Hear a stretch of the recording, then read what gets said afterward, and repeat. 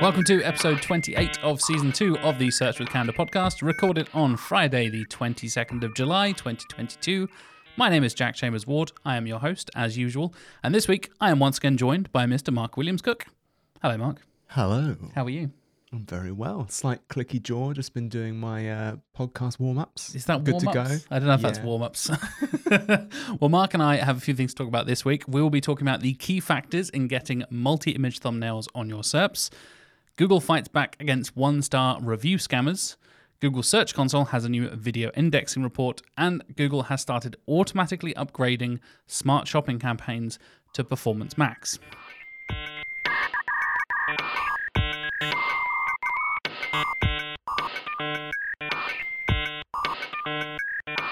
Search with Candour is supported by Systrix, the SEO's toolbox. Go to systrix.com/SWC if you want to check out some of their fantastic free tools, such as their SERP snippet generator, hreflang validator, checking out your site's visibility index, or their Google update tracker. And we will actually be talking about some Index Watch next week with my guest, Annie Mai Hodge. We'll be talking about TikTok, and that is very relevant to Index Watch at the moment. So, sorry, Mark, I'm not having you on to talk about TikTok.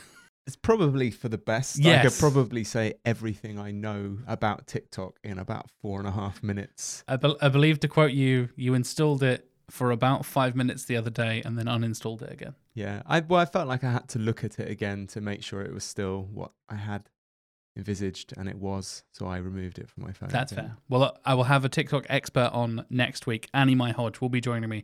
We'll be talking about how people are using TikTok as a search engine, how that relates to how Google is handling things. We've had comments from Google executives about that whole thing as well. It's a big topic. It's a very hot topic in SEO at the moment, and I'll be talking about that with my guest, Annie Mai Hodge, all next week.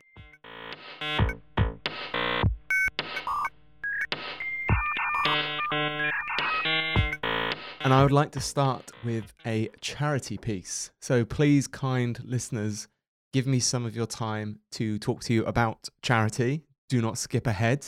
A thing we do at Candour every year, we tend to nominate a specific charity to work with. And in 2022, we have been working with a local charity called Break, who are a fantastic children's charity who primarily provides children's homes. So this is a home for children and young people who can't live with their family.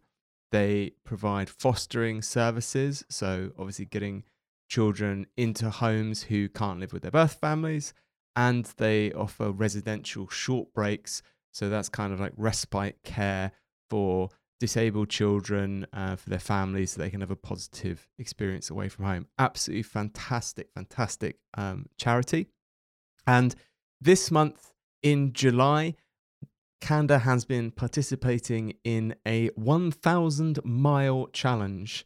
So there are around a dozen of us in the office who, in the month of July, have been walking/running a total together of 1,000 miles, which will metaphorically take us all the way from Norwich to Berlin and back again. So quite a distance, and actually it's quite a distance actually personally, I realized, to walk when I go jogging myself, but considering I mainly walk to my car, drive to work and then go for runs, it's actually a significant extra amount of traveling. And if all of that isn't enough, my very musically talented host Jack has also produced this.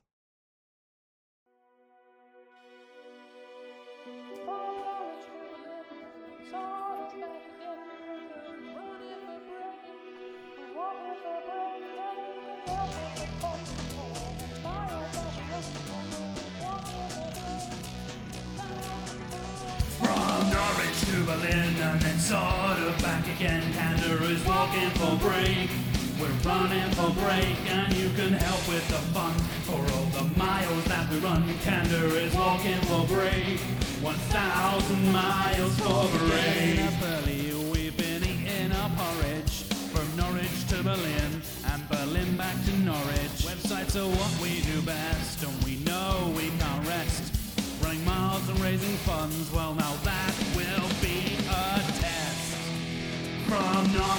Berlin and then sort of back again. Candor is walking for break. We're running for break and you can help with the fun. For all the miles that we run, Candor is walking for break. 1,000 miles for break. 1,000 pounds for break. 1,000 miles for break. 1,000 pounds for break. Break's amazing work with children homes and foster care, helping children in need when no one else was there. Support for disabilities and access to therapies. Donate to help Break because I know that we'll go. From Norwich to Berlin and then sort of back again. Candor is walking for break. We're running for break and you can help with the fun. For all the miles that we run, Candor is walking for break. 1,000 miles for break. Whoa, whoa,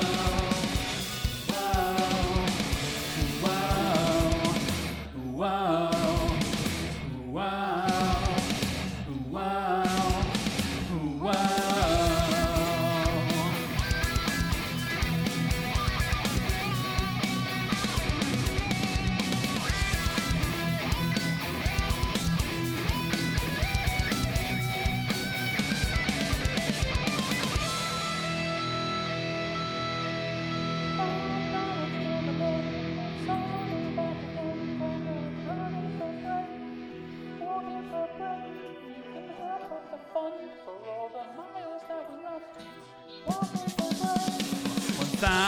Miles for break. To Berlin and then sort of back again. Candor is walking for break.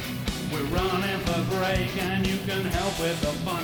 For all the miles that we run, Candor is walking for break. 1,000 miles for break. 1,000 pounds for break. 1,000 miles for break. 1,000 pounds for break. 1,000 miles for a race. Whoa, whoa, whoa, whoa, whoa, whoa, whoa, whoa.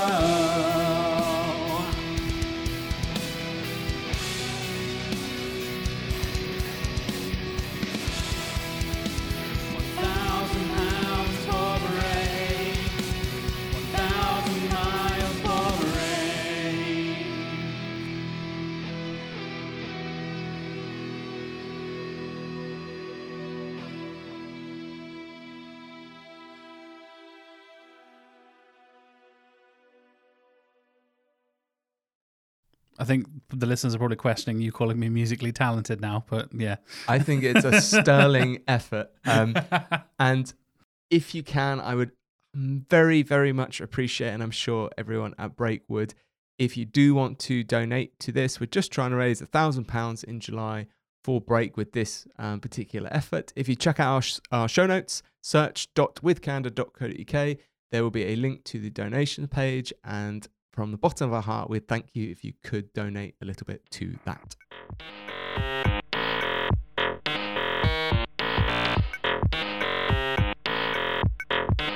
So let's dive into touch on a bit of e-commerce stuff, which we do kind of touch on from every now and then. But this is a really interesting piece from Brodie Clark, who I think is fantastic, basically consistently fantastic with all the advice he gives. Really, really interesting Twitter follow as well. I recommend you follow him. That's Brodie SEO on Twitter. Big fan. Of course, Big fan. Links in the show notes as always, as you know. But yeah, we'll talk about the nature of image thumbnails essentially for your product, specifically thinking about e-commerce here. And this is kind of the approach Brodie took, is he dived into doing some research and some comparisons of the different types of image thumbnails you can get with your products from your shopping feeds and things like that, and how you can have a bit more control over that, and specifically how to achieve that kind of coveted multi-image thumbnail for a product of yours. And Brodie does a fantastic job of diving into essentially what are factors that can contribute towards this and your ability and your products and your site being able to achieve this multi-image thumbnail for your products, and then things that you might think might be a factor but actually aren't as well, which I thought was particularly interesting, because that is a thing we really, really bump into with SEO, as we know, is it a ranking factor? Is it not a ranking factor? Did this thing actually contribute to this thing or not? Are you controlling this element by doing or changing this? Well, Brody has done the work for you, and it's a really fantastic article from Brody talking about how essentially what works, what doesn't, and with screenshots and real life examples, going through the kind of 7 top tips for getting a multi-image thumbnail in order of importance as well, which I very much appreciate. I like the boldness there, because a lot of people be like, oh yeah, just, but Brody's gone in. Number 1, image relevance. That makes sense. How relevant it is to your product. Image quality, again, makes sense. Alt text. We know alt text is important, especially with things like accessibility and stuff like that. So it's nice to see it's actually influencing the multi-image thumbnail here as well. Product title, of course, that's going to be an important factor. The number of relevant images, again, that makes sense. The order of appearance as well. And the background contrast, again, kind of a factor of accessibility there as well. So it's nice to see a few different factors of accessibility in there that I think are kind of things you wouldn't necessarily think would actually help promote this kind of thing. But it really shows that Google is taking those into account. And 2 things that Brody highlights that are not influencing this multi-image thumbnail are structured data. So you would hope that maybe, I'll put some structured data in and I'll be able to control what has a multi-image and what doesn't. Not the case, at least according to Brody's research. And also the CMS you're using does not influence this one way or the other as well. I think there's some interesting things here. So image quality is, I think, often overlooked because there's a lot of chatter about SEO, about performance and image compression, and the image must be small, the image must be small, when we know as users, especially in certain types, like jewelry is a really great example, you want high quality imagery. And actually, as a casual anecdotal observation, using Google Images as well, I tend to find fewer very low quality images now cropping up in Google search. Google specifically as well, in several of their guidelines for things like Discover, specifically list that you need to include high-res imagery if you want to be visible on there as well. I remember, speaking of Google Images there, I remember I always used to click the little HD button as an option, and now I don't really need to. I think you're totally right, Mark. We've seen over the last couple of years of that now prioritizing those high-res images, so they're kind of the default now, which is lovely. Like you said, as a user, that makes my life a lot easier if I'm searching for a product, or if I need to download an image for something, or I need a logo for whatever it is. Finding a high-res version of it straight away is always useful. Bundled in with all this as well, we've spoken before about Google's like multimodal search when you're searching by pictures. I think this is going to be advantageous as well. Another reason to use your own photography, different angles, high quality photography, not just taking stock photography. Don't use products. Stock images. We've known this for a while. Please, please, please don't use stock images. If you're able to do your own photography, if you have, someone on staff or a designer or whatever it is, make your images unique, and that is a big, big factor there as well. The other thing Brody mentions in this piece of work he's done as well is about the accessibility of the images with JavaScript. And I found that quite interesting. So it's always something I recommend people do when they're checking out sites, auditing them, which is just disabling JavaScript in their browser and continuing to click around the site and see what's broken and what's accessible. And this interested me because I was auditing a site a couple of weeks ago where I was looking through their search console and I noticed they had video traffic coming to their site, and then it just nosedived down to 0. And this was due to their kind of carousel of images and videos, if you like, on each product required JavaScript to work. Right. And they had some dynamic rendering where they had another version for search engines, and that actually broke how some of the images and videos worked. And this was diagnosed because I noticed the videos vanished. So that had affected, again, their visibility of those images. So it's not always enough to just, again, look with your default user agent with JavaScript on and be like, okay, well, the images are there. you need to make sure that Google can find them. And lastly, I'm pleased Brody included. I mean, it's probably obvious to people who've been working in SEO quite a while that, the content management system doesn't have a direct impact. I'm pleased he said it because, I still hear people saying, a WordPress site is more SEO, or Google prefers WordPress sites or something like that. I mean, Google doesn't care. It's just how they present in the front end. Like, I can ruin almost any CMS you give me with a bad, with a bad front end and a bad styling and a bad theme or whatever you want to call it. But yeah, really helpful research. I suggest you check it out. If you're working in e-com, images is a whole area that I like to deep dive into in terms of optimization. And, we discussed it before. A lot of people actually do their shopping via images as well. Yeah, absolutely.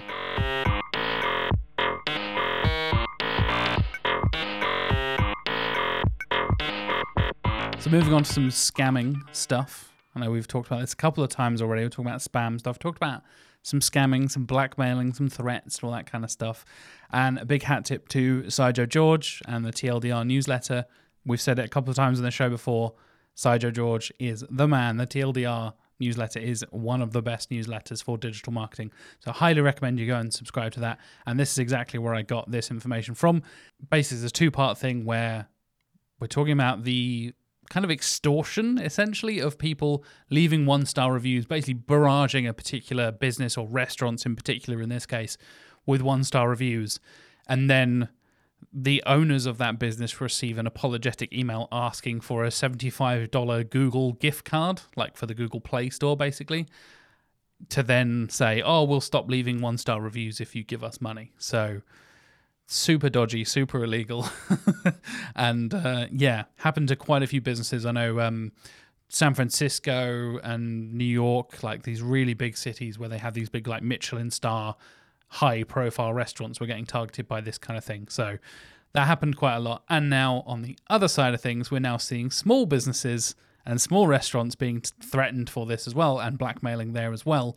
And Google have actually given a statement how you can kind of report this through your Google business profile and all this kind of stuff. So really, really good work. Finally getting around to sorting out a lot of this scam stuff. Here is the quote from Kara from Google about their policies and all their updates and how we're kind of fighting back against scam targeting of businesses on Google here.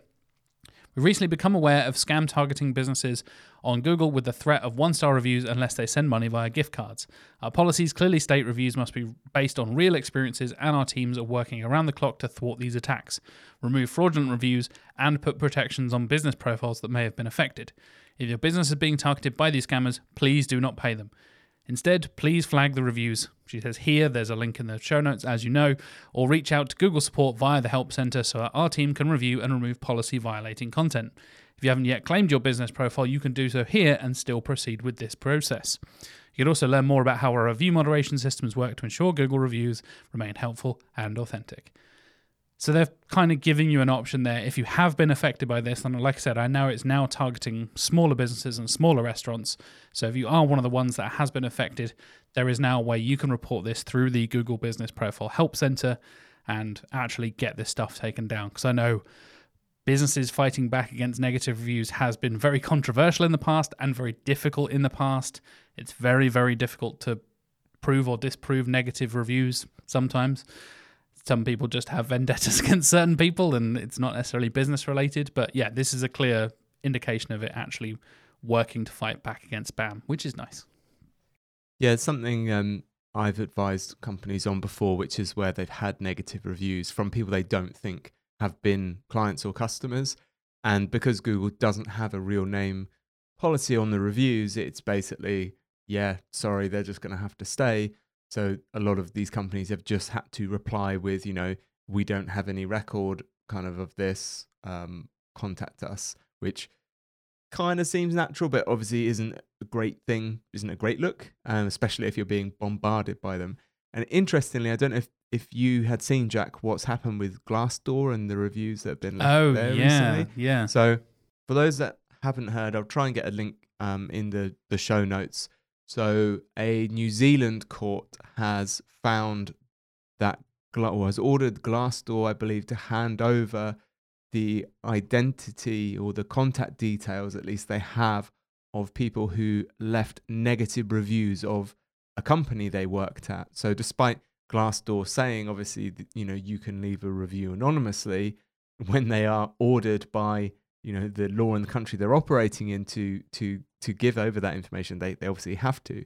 And this is come as quite a surprise that they've won this at this stage, at least. I don't know if Glassdoor can appeal or whatever, but it looks like, they're going to have to hand over the identities of the people who have left these reviews, because in New Zealand, the kind of it's an opinion thing doesn't have an automatic defense like it does in other countries.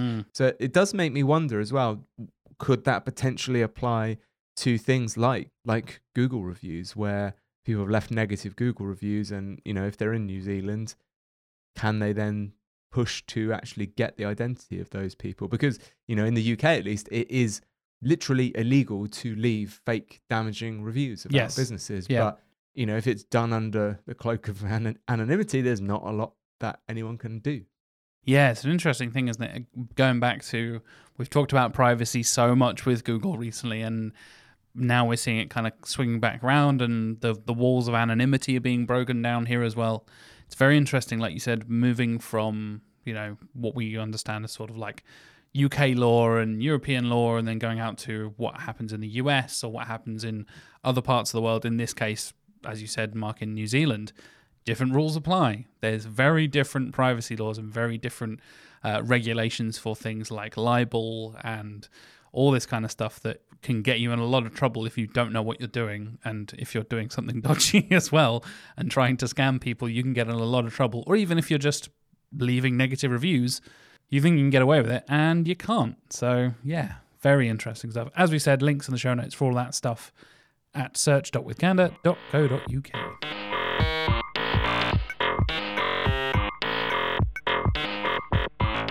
There is another new report now available in Google Search Console. Hurrah! Nice. So taking us, because we are still in my old age view of SEO, the quote-unquote new version of Google Search Console, which I guess even now I'm just calling Search Console.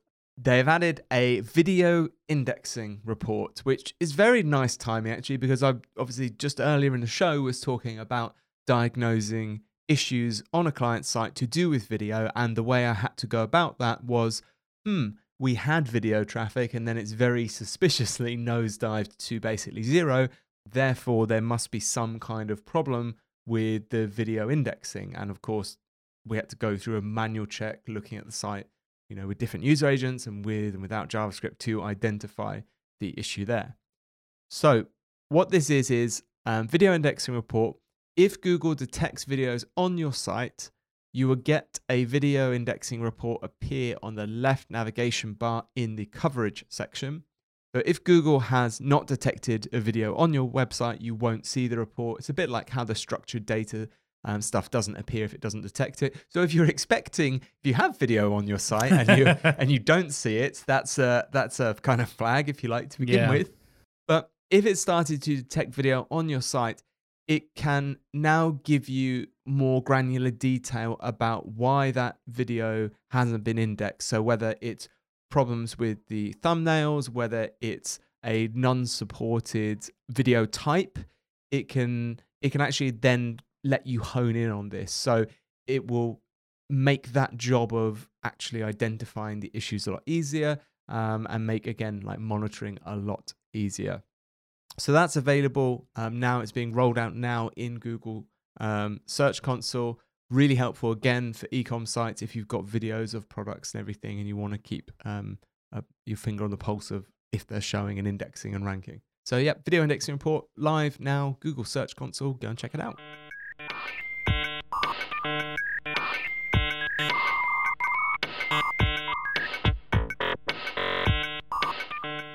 We're going to finish up on some PPC news. Back on some PPC. I talked a lot about PPC last week, but you weren't here, Mark. So. Oh, okay. I was going to say, it's been so long since we've talked about PPC, and I do like a bit of PPC news. So this was brought to my attention because before I even got to work today, I had a text message or WhatsApp message from one of my friends who works as a freelancer doing PPC, and they text me in the morning and said, so Google just automatically, without warning, deleted my smart shopping campaign and replaced it with a Performance Max one. Cool, was their message. And I had actually missed this. So I think we've mentioned Performance Max before on the show. It's obviously a new campaign type from Google, very, very highly automated. Did talk about it with Alice last week as well. So if you want to dive into Performance Max from a PPC side, plenty to complain about, basically, from what I understand from everybody I talk to in PPC. So the details of this, and there is there's an announcement from Google, and there's of course a summary article on Search Engine Land, which we'll link to. But essentially, for most advertisers, this is something that's going to happen, that Google is rolling out. They call it upgrading. So you're being upgraded to these PMax accounts, and Google apparently will send a notification about 2 to 3 weeks before the updates are implemented. So whether this friend of mine just missed the update or whether there are some bugs, I won't be the judge on that. But I mean, don't blame the user. Obviously, it wasn't clear enough that was going to happen to their campaign, because it did take them by surprise. You would think it would be big red flashing warning lights and stuff, wouldn't you, if they're changing something without your consent, essentially? Exactly. So the only reprieve I think you're going to have on this that I could find was where there are some smart shopping campaigns that are using features like vehicle ads. These won't be completed until early next year, so 2023.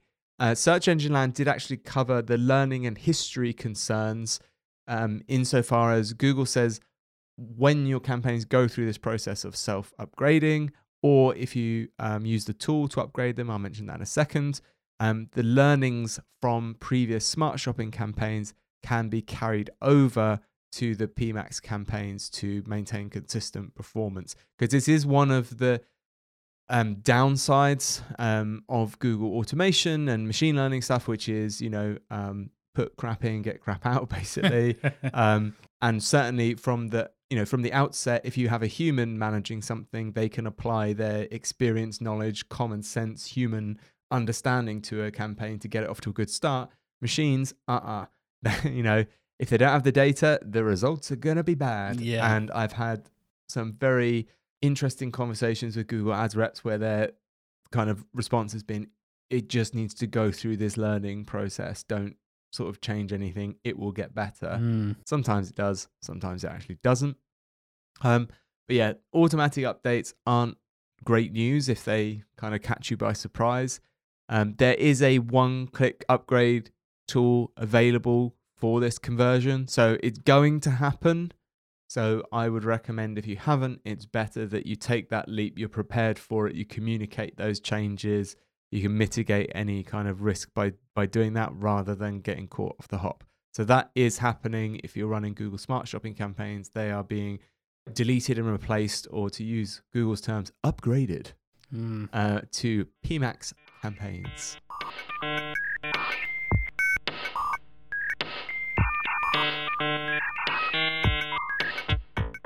So sticking with the ad side of things, last tiny little bit for us here, which is actually included in some Google information here, official documentation, just casually dropped in. And then we thought, hold on a minute, is that a thing that's happening now? That you can add automated voiceover to your YouTube ads. And it sounds awful. I read this headline from the TLDR newsletter. I saw this, which was just give every video ad like an automatic voiceover. I was like, what? And yeah, it's a thing. And people like Sony are doing it. Yeah. So here's the example from Sony about their Sony Bravia XR TV. The Sony Bravia XR TV is the world's first TV with a cognitive processor. It has the power to think like the human brain and truly understand how you see and experience the world. Making every picture breathe, the TV brings you closer to reality and surrounding you with the most immersive sound. The Sony Bravia XR TV series. I think you'll all agree. If you're a long-term listener, you heard, I don't know, a couple of months ago now, where we generated voiceover stuff ourselves. We did a fake SEO horoscope thing with you typing it into GPT-3, Mark, and then I put it through Descript, which is basically you can use the overdub feature and create a voiceover thing. And we had the movie guy voice doing our intro, and then a lady called Ruth, an AI bot called Ruth, doing our horoscopes at the end of the episode. It sounds like 100 times better than this thing. This is shit. This is actually shit. So I couldn't stop laughing when I listened to this because I'd built myself up. I've been exposed to it. I've been playing around with the DALL-E image generation recently, been seeing all the GPT-3 stuff, and I was like, and because Google's description says the voiceovers are near human quality and optimized for advertising. I was like, this is going to be so good. I love that you've gone into voiceover mode there as well. Well, they can't. I know, yeah. Because it's the most soulless, monotonous, robotic shite that I've heard. And the fact that the Sony seems so happy about it. Yeah. So Sony were like, prior to the availability of Google's voiceover feature, half our creative did not feature voiceover. Good if it sounds like that, because it's a joke. I could have done it. First of all, I've done voiceover work myself. Sony, if you're listening, give me a call. And second of all, I could have done it auto-generating stuff on my laptop, basically for free. Descript is free, by the way. I don't need anything else. Just, there's no excuse. Let's hear it. Yeah. Here's my version of this with Don from, as I said, the movie guy voice from Descript. And I'll also give you Ethan from Descript as well, which is a much more kind of friendlier kind of tone, perhaps more appropriate. But hopefully you can notice the difference, listeners, because I think it's much, much better. The Sony Bravia XR TV is the world's first TV with a cognitive processor. It has the power to think like the human brain and truly understand how you see and experience the world, making every picture breathe. The TV brings you closer to reality, surrounding you with the most immersive sound. The Sony Bravia XR TV series.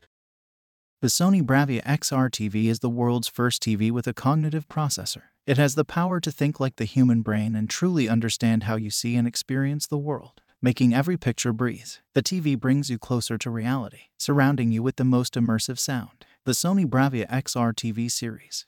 Now, I know you haven't, as Google has, quote, partnered with copywriters and advertising professionals to identify common voiceover styles across a variety of industry verticals and brand personas, and then modeled those styles on 5,000 YouTube ads to develop 7 different voices. But that was better. That was honestly better than what I heard from Google. I've got, let me just check, 1, 2, 3, 4, 5, 6, 7, 8, 9 stock voices built into Descript here. Which, again, this is not me being like, oh, look at me with my cool technology. Descript have done an amazing job at this, and Descript have pushed the boundaries of how voiceover works, and this technology, you can just type something straight into Descript and it will read it out for you as if it's voiceover.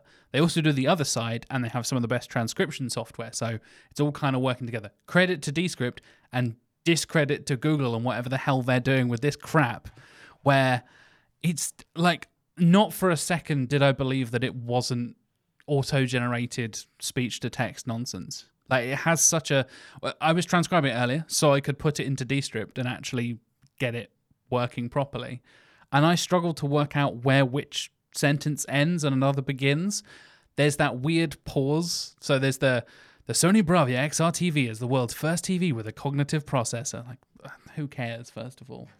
Okay, sure. I've got other issues with the script, but we'll leave that, It has the power to think like the human brain and truly understand how you see and experience the world. Exactly what I want my TV to do. And then a separate sentence, making every picture breathe. Okay. That's marketing waffle nonsense. Okay. I was thinking last night when I was watching Netflix, I wish my screen would breathe a bit more. The upside down in Stranger Things was breathing a bit more. The TV brings you closer to reality. Well, it doesn't though, does it? You're looking at a screen. I feel we're quite opinionated on this one, but I honestly feel like Google's trying to gaslight me here by being like, it's really good.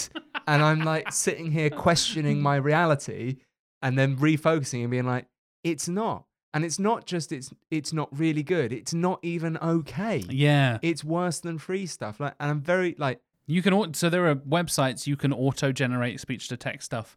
I did this. I was messaging my wife on WhatsApp, but translating it into like celebrity voices and stuff on a website. It's a bit rubbish, but you understand who it is. Like, oh, it sounds like Drake, or it sounds like Beyonce, or The Weeknd, or all this kind of stuff. Those kind of like auto-tuned rappers and stuff, it works really well for, because they kind of sound robotic.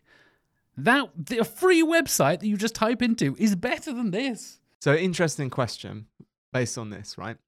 How much do I charge for voiceovers? Excellent question, Mark. Sony. So, interesting question based on this. I have, right? So, if we are not using voiceovers on video assets because of like resourcing, time issues, whatever, and this gives us the ability to do so, okay, we'll accept that, and we'll accept, our subjective opinion on we don't think it's that great. Fine. Now, what would we do as marketers if actually the response, the reaction, however we're measuring the the impact of those videos, the KPIs, is improved because we've used this? Now, again, like Google Ads, by its nature, has always been a very performance-driven channel, and I've always been very pragmatic in my approach to this type of marketing of, if it works, if numbers are better, do it. I don't kind of care. Yeah. However, if it's where a percentage of your customers are like laughing at your brand because your advert sounds so ridiculous, is there a hidden cost to this? That's very interesting. Like negative marketing almost, where you like, the opposite of brand awareness, where you think like, oh God, Sony's doing a thing again. And Sony are a weird company in general. They're very like technologically forward and then very, very backwards in many ways. They're rooted in weird like business traditions and all kinds of stuff. Anyway, but they actually claim to have some data here from Google claimed to have the data from Sony here, and this is the example. The Sony team selected a voiceover for their 15 and 30-second video ads, and using video experiments proved that the voiceover ad drove 25% higher ad recall and 50% lower cost per lifted user than the original asset with background music alone. So yeah, this is the point. There's the data, right? This is the same argument that I have though with people who, for instance, do cold emailing. So the conversation I've had is, I get cold email and it's bad and it annoys me, it irritates me, right? Yep. And to the point where when I get them, and especially when people follow up, I'm of the opinion like, I'm not going to do business with you because I don't like how you're going about this, because obviously they've just bought my email from somewhere and like spamming me. The example you always give is the people cold emailing you about lead generation tools, which I absolutely love.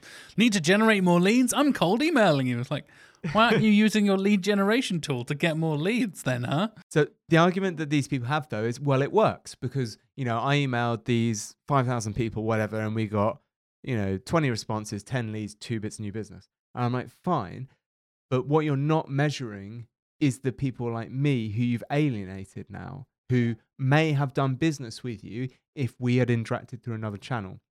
And that was kind of my thinking about this from, is it going to alienate some people where they're like, oh, this is bad. Sony's meant to be like this high-end audio-visual technology company, and I'm seeing this kind of ad. Oh, but then, the general, hey, how we're measuring uplift and recall is higher. It's like, recall's higher.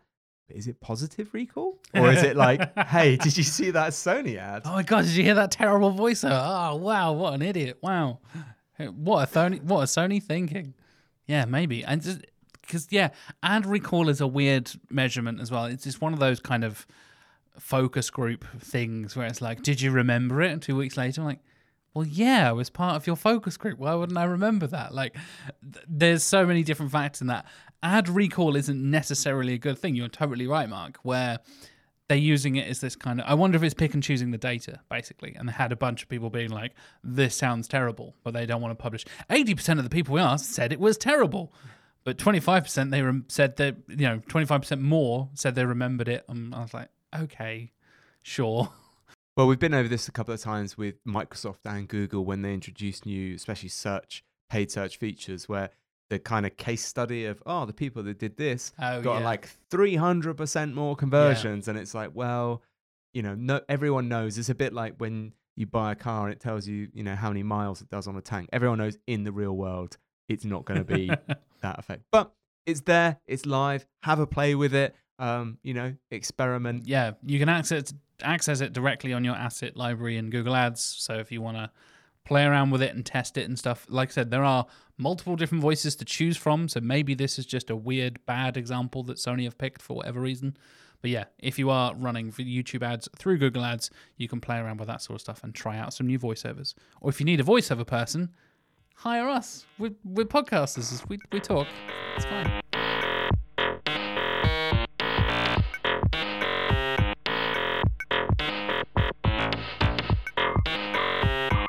So that's all the time we have for this week. We've covered a bit of SEO, a bit of PPC, a bit of everything. And I will be back next week, as I mentioned, talking about TikTok and basically diving into TikTok more than we have done on the show before. We've touched on it a couple of times, we've scratched the surface, but I'm looking forward to my conversation with Annie Mai and really diving into it from somebody who is way more tuned into social media than Mark and I have. Give to our charity cause, search.withcandour.co.uk. Thank you. I will put links in the show notes as well. So not even in the search.withcandour, there will be a link for the charity thing actually in the podcast description on the podcast app of your choice as well. So wherever you're listening to this, there will be a link to donate to Break and support us and support them more specifically by just clicking on the link in the show notes on the podcast description as well. We very much appreciate your donations. We very much appreciate you listening. Hope you have a lovely week and thank you very much.